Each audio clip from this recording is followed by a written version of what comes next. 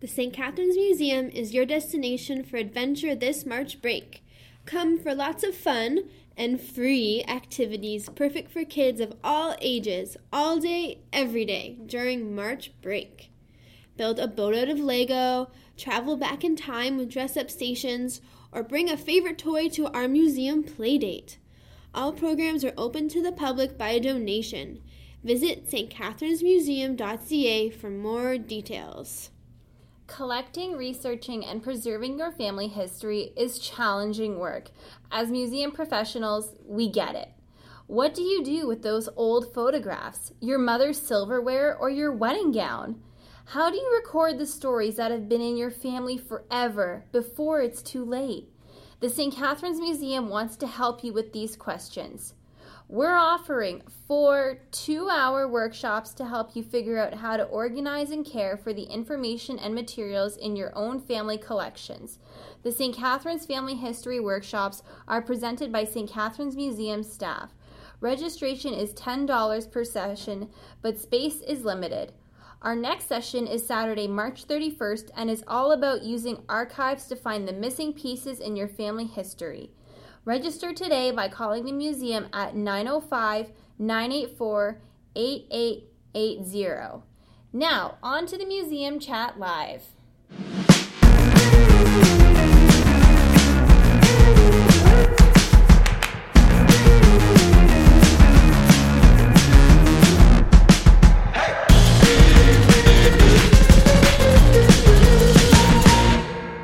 Welcome to Museum Chat Live, a fairly regular podcast series brought to you by the St. Catharines Museum and Welland Canal Center.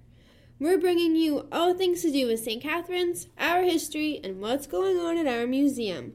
Today, you're listening to Lauren, public programmer at the St. Catharines Museum, and Sarah, public programmer at the St. Catharines Museum.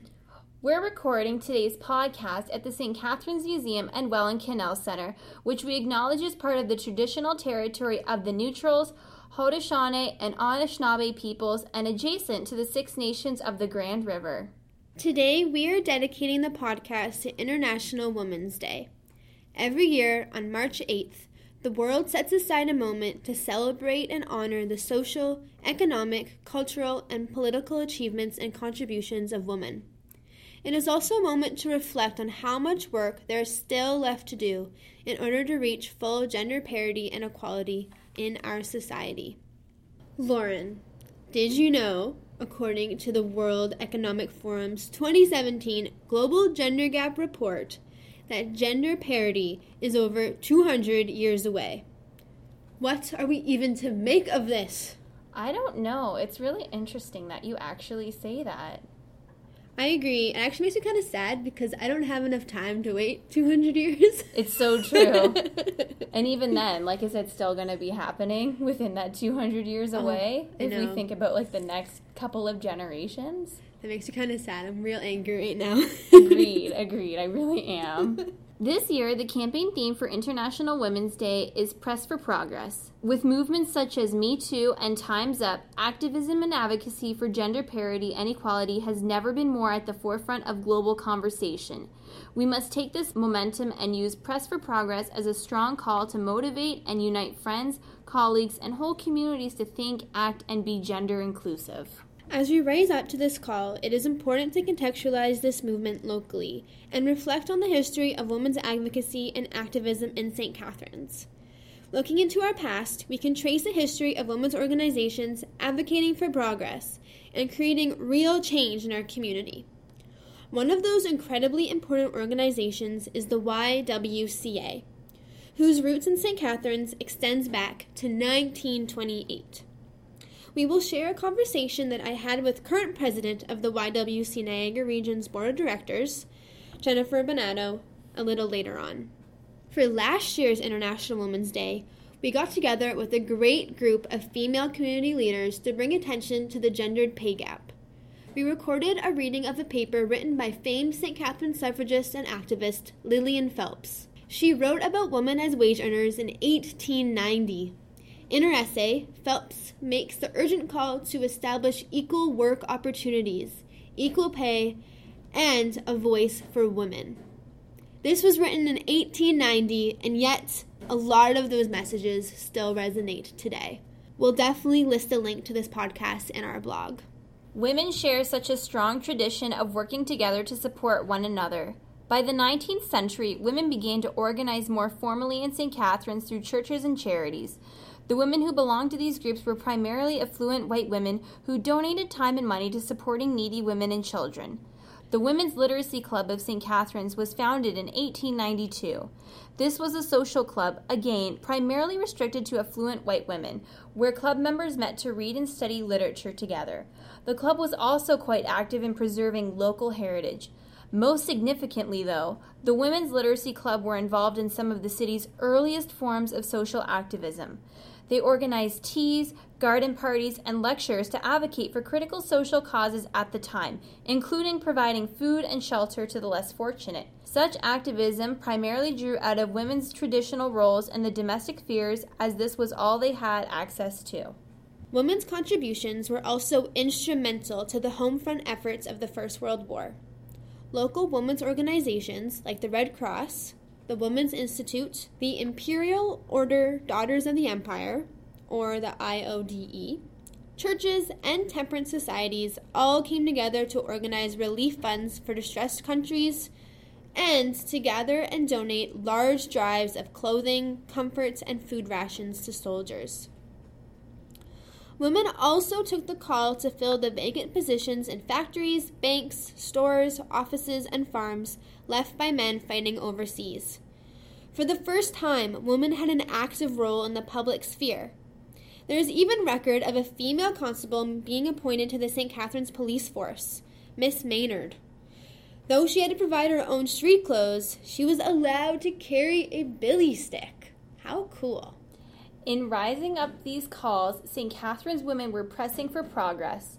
The active role women played during the First World War directly contributed to women achieving the right to vote in federal elections in 1918.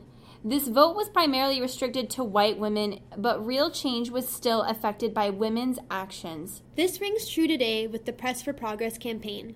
We must build each other up and stand beside our sisters as we actively work towards a more inclusive community. We want to now highlight an organization in St. Catharines that has been advocating for and raising up the women in our community for 90 years, the YWCA Niagara region.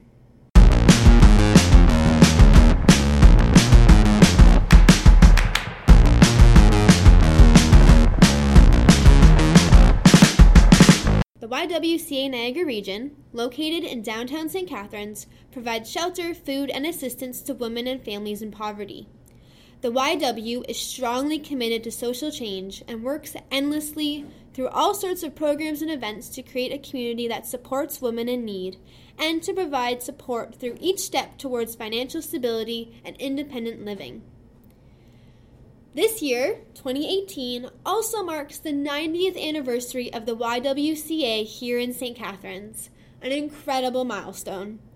The YW has an incredible legacy of working towards real change in the lives of women across Niagara.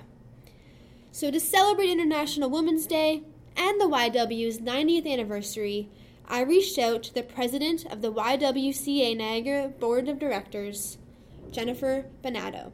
Okay, welcome Jennifer. We're so excited to have you here today.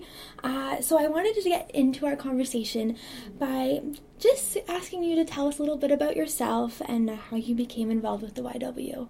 Yes, so hello, thank you for having me here today. I love to tell the story about how I became involved with the YW because I think there's a little bit of a lesson in it. And so I actually interviewed for a part-time summer position in 2013 to support some of the public relations coordinators' work. And the interview went very well. I got along great with those who interviewed me. But when it came time to make the decision, they ended up choosing someone else who had more experience than me at that time. This was, for me, just after finishing my bachelor's degree in sociology, prior to beginning a graduate certificate in public relations where I would have gained those skills. And so it just was not maybe the right time. And following that, later that summer, I volunteered at No Fixed Address, which was being held at the Penn Center. And following that, later on in the winter, I volunteered at a skating event that the YW held at the rink on the Brink in Niagara Falls. And so that was sort of my introduction to my involvement with the YW. Wow. Later on that summer, I had been working at the Niagara region as a student, a summer student position. And one of the women from the YW had reached out to me and said, our board is currently recruiting and this might be of interest to you. And so sent me an application to apply to join the board of directors, which I filled out, I submitted. And that September, I began my graduate degree, my master's in critical sociology, and my application to join the board of directors was approved by the board, and I joined in November 2014. Wow. Yes, so I like to tell that story because I think that it is a little bit of a lesson on timing, and also that I had wanted to become involved in the organization just based on my knowledge of their work in our community. The way that the YW supports women and girls in Niagara is something that I'm really passionate about, and so I wanted to become involved in the organization in some way, shape, or form. And I thought at first that may have been through employment. It wasn't, and so it was through volunteerism. Wow, that's incredible. And it seems just from what you say that the YW has so many opportunities for volunteering, and they do so many events like No Fixed Address and stuff. So that leads to my next question. The themes of the 2018 International Women's Day campaign is about action and doing things like volunteering and trying to make a difference. So I was hoping that we could continue our conversation by chatting about how the YWCA is working towards gender parity and equality in our community. So there are so many ways, I think, that the YW supports and works toward gender parity and equality. First, I have to, of course, mention the support that we offer to women and their families and their children in times of crisis. So we are the #1 provider of emergency shelter, as well as transitional housing and affordable housing in Niagara. And so while that may not seem super concrete in terms of affecting gender parity and equality, what it does is it supports women in our community who are experiencing trauma, who are experiencing crisis, and lifts them up, hopefully, so that they can come out of that and rejoin the community and be self-sufficient and live happy, fulfilling, empowered lives. In addition to that, there is some work that we do to sort of advocate for gender parity and equality. So one of those things is that we as an organization, and in particular our executive director, Elizabeth Zimmerman, has been very supportive of different community groups and grassroots groups who have been sort of asking questions about women's involvement and engagement in local and municipal politics. And so this is, work that is done on the ground by those who have been involved in politics or those who have been involved in the community for many years, and so who have this sort of expertise and understanding of the barriers to women's participation.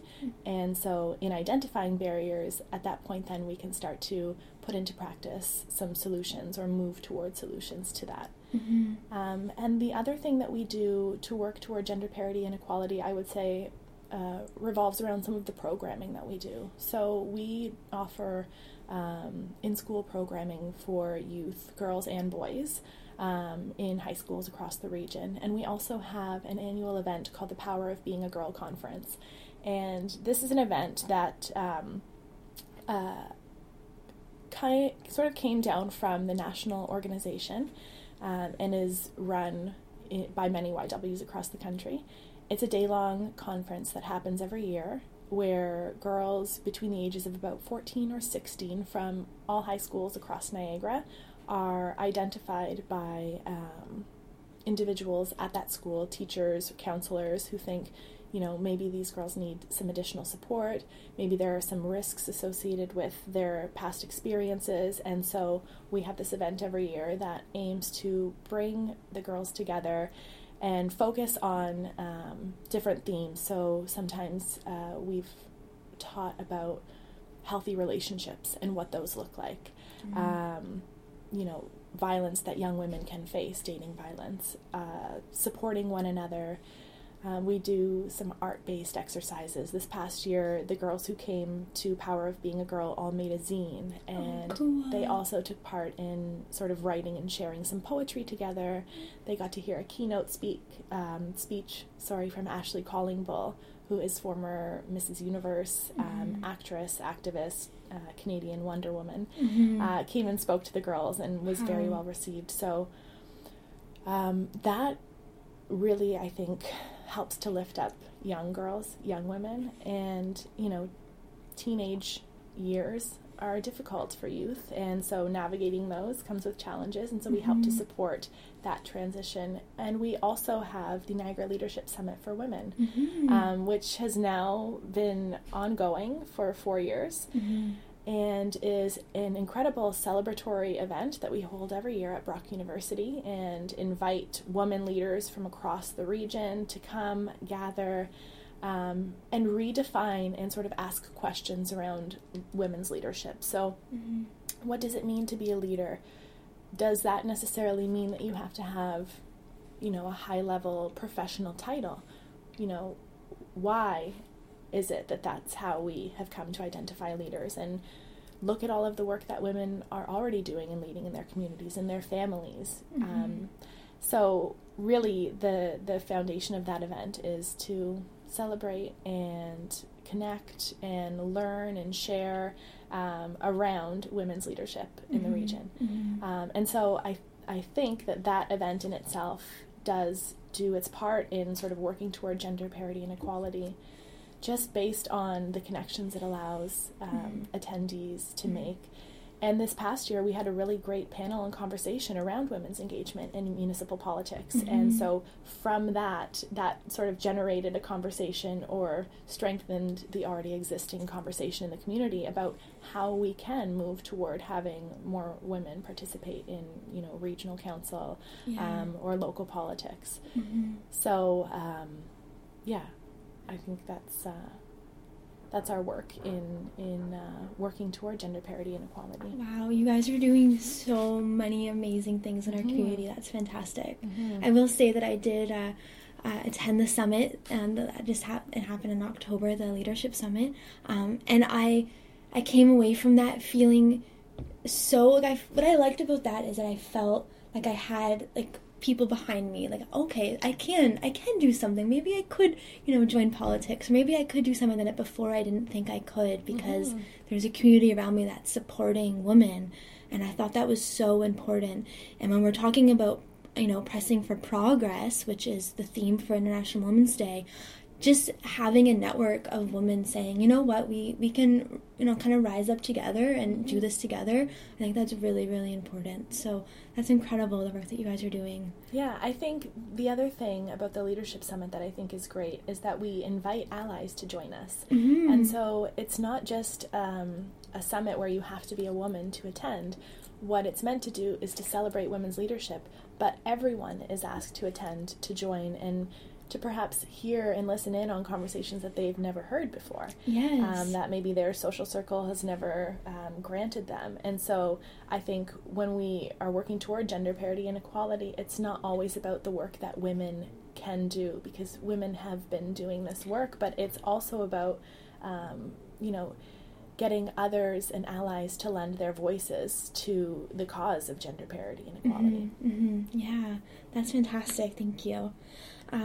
So this year is actually a super exciting year for the YW. Yes. We are celebrating your 90th anniversary this year. I know, it's amazing. 90 years.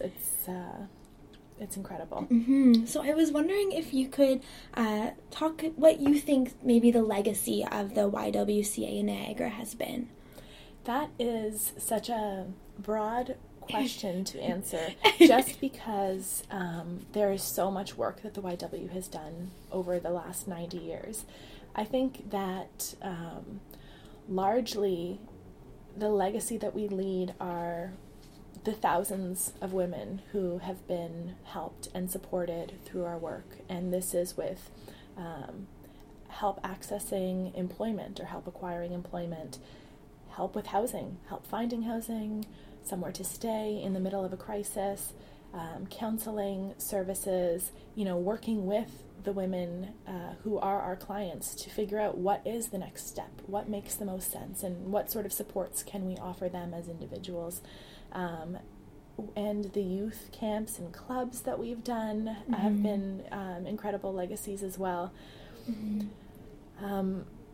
We were founded in 1927, incorporated in 1928, and it's interesting to me to see the number of women that were involved in our founding. So our founder, Kate Leonard, who she and her husband were prominent members of the community at that time, was instrumental in this process. But at the sort of initial meeting to discuss the founding of the YW, about 300 women were there in the room. And this is in 1927. 300 women, wow. And that's just so incredible when you think of the sheer numbers of women who were looking to do this work or to support others in their community in 1927. Not even every Canadian woman could vote in 1927, to give some context. And then to envision 300 women coming together in a room to say, this is something that we want to invest our money in, our time in. This is something that can help to build and support our community. So the beginning of the YW was done sort of also alongside the YMCA. And so our first building that we had was on Queen Street, and it was a shared building between the YW and the YM. And that lasted until the late 70s or early 80s when we sort of finally split. But in terms of our history and our legacy, there are also some other important pieces that I have to mention. The YW's work during the war effort was significant, and so one of the jobs that we had been assigned by the government to assist with the war effort was the rooms registry service. So what we had to do was to locate, go out, find, look, inspect rooms for servicemen coming to stay in the area for a while, as well as for young women who were coming into the area to fill the factory roles that the men who had gone off to war had left, as well as finding space for sort of family reunification. So some space for husbands and wives to connect, for families to come and spend some time together on a little bit of a break during that time. So it's really incredible to see that we have grown out of, a few hundred local women who dared to say, let's do something to support other local women, to supporting the war effort, to then expanding, going out on our own. There was a time in our history when we had sort of fitness facilities and programming as part of sort of the body piece of mind, body, spirit, which was sort of the three pillars or the three cornerstones of YWCA's foundation. So speaking about all that, how has the YW changed and then evolved to meet the needs of women over the years then? So it's been incredible to see some of the programs that we have provided in the past, how they've changed over time, what they've become, and some of the sort of new work that we're doing today. So I had just mentioned our work during the war effort, and so that was a community need and not necessarily the need of just women. So a sort of side note that I think is important to be aware of is that the YW, though our mission and mandate are around supporting girls, women, and their families, in order to have a strengthened community, we understand that we need to support boys and men in our community as well. And so that doesn't make up the focus of our work, but a lot of our work is done in mind through or with supporting boys and men as well. So from war efforts to providing supports for employment, so programming to allow women to come and work on resumes, get some assistance, interview help setting up interviews and that sort of thing, and housing. So we provide an incredible amount of housing in the current day, right? The number one providers in the region of emergency shelter, transitional and affordable housing. And so we've responded to the community needs with respect to housing, definitely. And when we have, we see the effects of recessions on the ground. Elizabeth, our executive director, just mentioned this sort of expression the other day that I think is really important, is that we are sort of the canary in the coal mine. So when things start happening, when we have economic downturns, we see those at our door, right? Like, we see the impact of that on our doorsteps. And so we really have a keen understanding of community issues in order to be able to adapt. And so from providing housing, providing fitness facilities, and in the current day, we also actually provide shelter for men. So we have a men's shelter in Niagara Falls, as well as housing for single-parent male-led families or men with children. I think part of also how we've changed and how we've been responsive is that we have redefined the work of the organization, or more so the values of the organization. So we are proudly a feminist organization. We have to look back on our history and acknowledge sort of the racial disparity in some of the founders of our organization, those who have been involved in the organization historically. There is not significant representation of persons of color, and so we have to acknowledge that those founders who were instrumental in getting our organization started would not have been maybe those whose values we may have agreed with in the current day. And so being a feminist organization means that we have to acknowledge that, and that we need to have an intersectional lens in terms of how we operate, understanding the needs of Indigenous women in our community, understanding the needs of women of color, of newcomers, as well as of white women who make up a lot of our client base as well. So our approach to dealing with clients or assisting clients, providing space for clients is we operate from a model of harm reduction.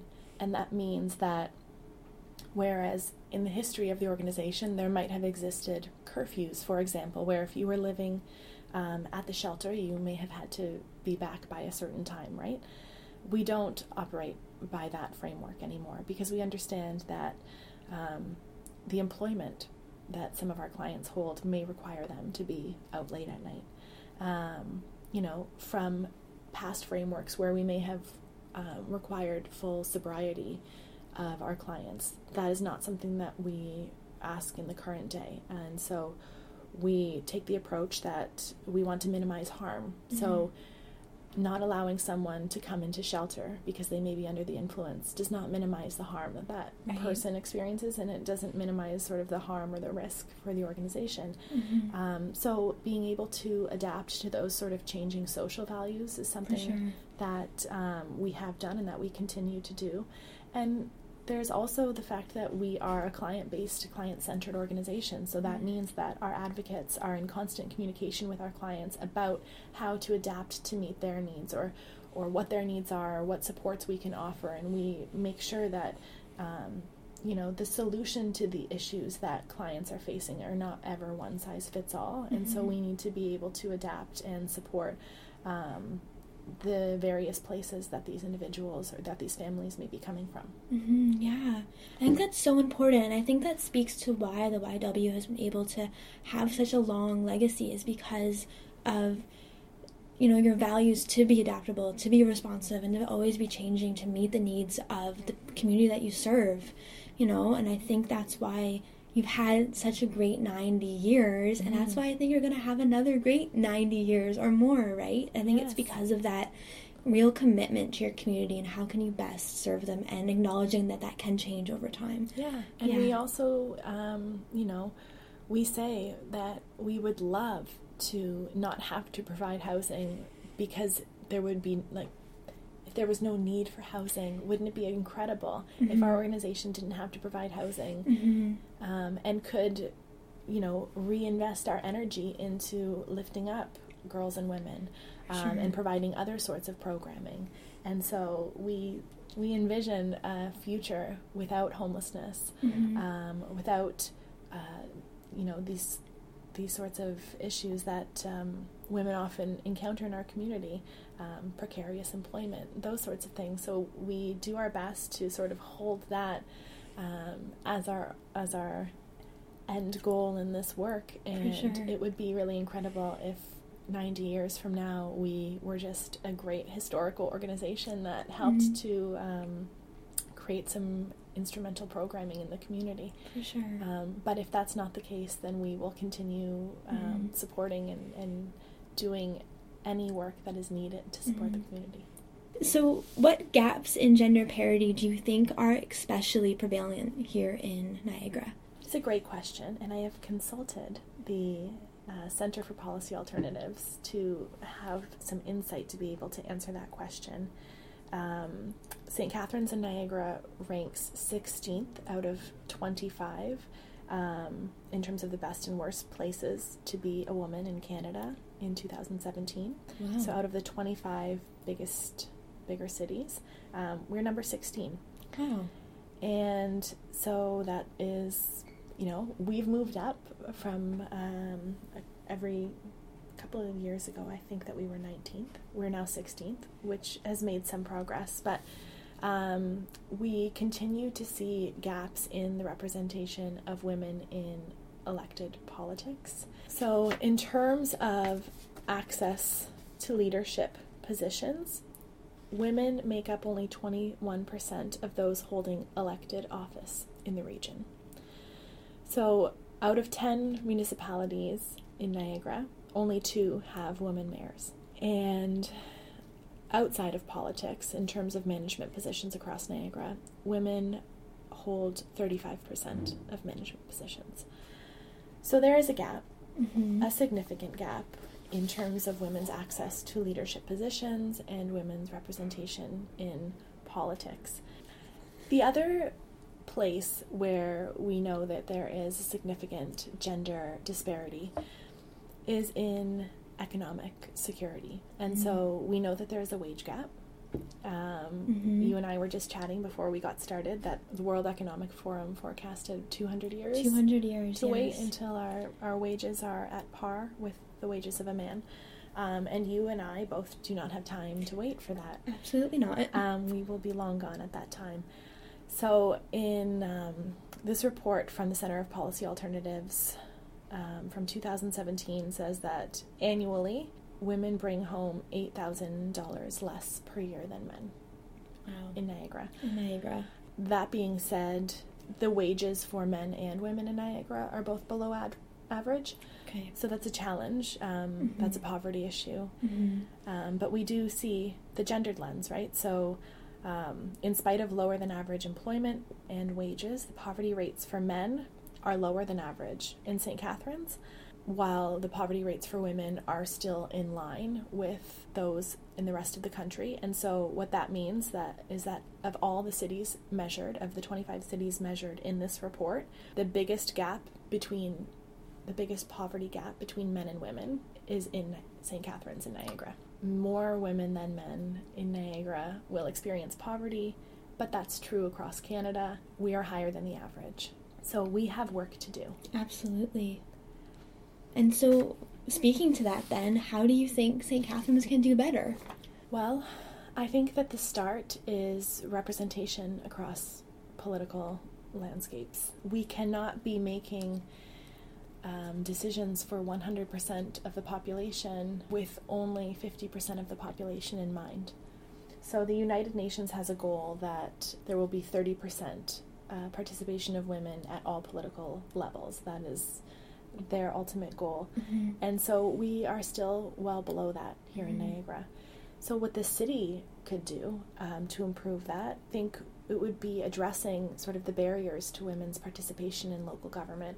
Things like flexible meeting times.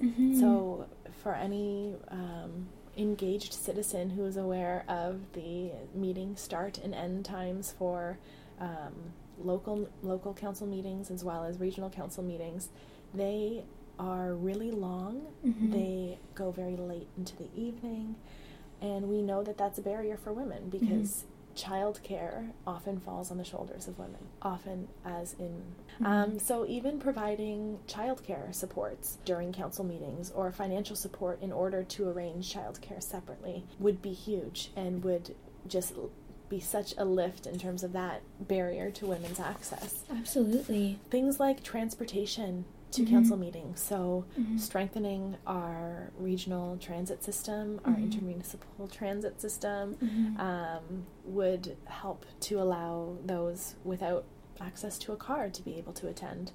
And then there's sort of a couple of other smaller steps, right? Just adopting smaller gender parity targets for municipal committees and advisory councils. That is something that can be done. Adopting parental leave policy that would prevent candidates from losing their seats if they were pregnant or if they needed to take parental or maternity or paternal leave. Mentorship programs, so supporting other women. And this is something that can be done by women. It can be done by allies as well. So making efforts to open an ear to maybe a young woman who is interested in getting involved but doesn't know how to. And then, of course, addressing workplace health and safety policies. So preventing sexual harassment or harassment, sexism through education and through training is also something that is small but could really have a significant impact in terms of the workplace cultures and attitudes that prevent women from breaking through that glass ceiling. Yeah, definitely there's a lot that we can do better and that we can act, and it doesn't always have to be these groundbreaking changes, but even something, like a mentorship program, like increasing transit opportunities for people to attend council meetings, or that's something that would make such a big difference and allow women to participate more and enable women, I guess, to participate more in those kinds of things, for sure. Yeah, and I mean, we also see that societies that have greater equity are happier. And so this, strengthening transit systems and having family-friendly workplaces and councils is something that is not only going to help and support women, but it's going to help and support men or dads. Yeah, absolutely. Attitudes around whether or not dads should be able to access leave. These are gender equity problems, gender equity issues that when we remove those barriers to women's participation, we are actually removing barriers to others' participation as well, and removing sort of attitudes or changing those social values that sort of keep women out. That's a really good point to bring up. When we do changes like that, really the whole community benefits. Just going back to the transit issue, everyone would benefit from more transit, so that's a really good point too. It's not when you raise up one part of our community, really the whole community benefits from that. Exactly. Awesome. So my last question for you today. The call for this year's International Women's Day campaign is Press for Progress, or hashtag Press for Progress. So I wanted to end our conversation by asking you, what would you say to our listeners to press for progress? I think that there's so much that listeners can do, whether you are a woman or a man or a non-gender binary individual. The solution to progress is not in any one person's hands. I have a quote from Gloria Steinem, who is, of course, a world-famous activist, very wise person, who says, "The story of women's struggle for equality belongs to no single feminist, nor to any one organization, but to the collective efforts of all who care about human rights." And I think that is exactly it. It's not one person, it's not one feminist movement that can allow change. It is collective action. And in the case of these sort of hashtag campaigns, we've seen collective action with respect to Black Lives Matter, Me Too, Time's Up. The last few years have we've seen people who are pressing for progress. They're taking to the streets. They are making witty signs that go viral. But if the signs were not to go viral, I mean, they're out there. They're marching. Yes. They're advocating. They're educating. I think, for me as a sociologist, I can't look at the current situation and just think, oh, that's the way it is because that's how it's always been. That's how it is. We need to look at the underlying factors of why things are the way that they are. So we need to take into account historical analysis. We need to look at the way that social attitudes have and continue to change and shift over time.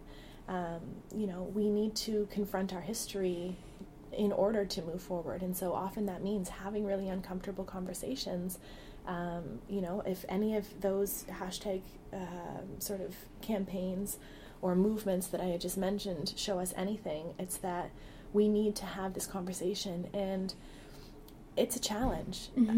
I think that we are in a current climate that is very polarized, and so in cases where you start to talk about change or progress, some people's initial reaction is just close up. No, I disagree. I'm not open to it. And so I think that in forcing ourselves to become comfortable with discomfort, which is a quote that I am borrowing from Wanda Bernard Thomas, we have to have them. And so this means, maybe you're sitting around Thanksgiving dinner with your family, and using the opportunity of a disagreement to educate. We need to continue that, advocate within our own social circles. We can't make any change if we just close off from one another. And so we need to continue that messaging that, as Martin Luther King Jr. told us, injustice anywhere is a threat to justice everywhere, and whatever affects one directly affects all of us indirectly. So we need to really understand that in making progress toward gender parity, that also means making progress toward racial parity, and looking into, our history, being aware of and continuing to monitor sort of the inquiry into the murdered and missing Indigenous women across Canada. It often means holding press to account, because we know that the media has such a strong role in shaping social attitudes and in shaping opinions, that when we see racist reporting like that, which was recently done with the murder of Tina Fontaine, we need to call that out, and we need to demand that they do better. Because again, we can't get anywhere if we are sitting in a cloud of anger and disagreement and just sort of closing the doors on one another. Although I understand that sometimes it feels like that's what we may want to do, but we have to push through that discomfort and, in the midst of disagreements, use those as educational opportunities. Hold your politicians accountable. And so for those in Niagara who are looking for actionable steps, they can support those grassroots groups who are working to ensure that there are more women on the ballot for the upcoming elections. So maybe you can support them financially. Maybe you can support them by getting the word out about the work that they're doing. Maybe you can attend a meeting just to sort of see what it's all about. I think be open to community involvement and engagement is another really positive thing that we can do.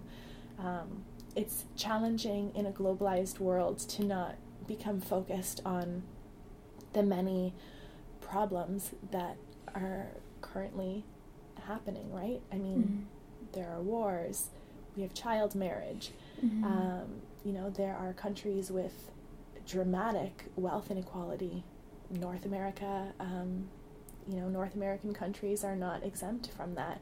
And so it's challenging to look at the grand scope of what we're trying to accomplish across the globe and think, how can I as an individual do anything to support this work, And so it almost seems daunting, and you get, discouraged and feel like, what's the point? But I think if we look into our own communities, we can see that supporting the work of community organizations is, can be revolutionary. Absolutely. Because if we can work to achieve gender parity across municipal politics, then that means that all of our, planning that will come down the line in the future will be informed by all individuals, and that we'll have representation of opinions, and that it won't just be 50% of the population making decisions for 100% of the population. Totally agree with you. And I think I could not agree more with what you've said. I feel, I think it has to start kind of with the individual in order to grow from that. So thank you so much. I really hope that everyone here listens and takes all that into account. Thank you so much. Thank you.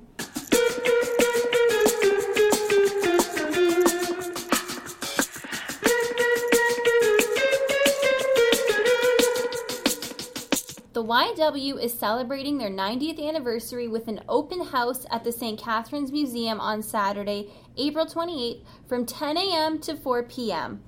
All members of the public are invited to join the celebrations and learn more about the legacy the YW has made for our community. There will be a special exhibit on display and other special activities planned. Stay tuned for more details.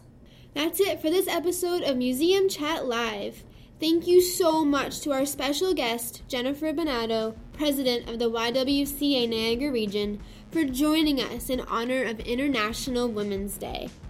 This is the year to press for progress, so step up, reach out, and take action. This episode was produced, recorded, and edited by Sarah Nixon and Lauren Curtis. Museum Chat Live is brought to you by the St. Catharines Museum and the City of St. Catharines.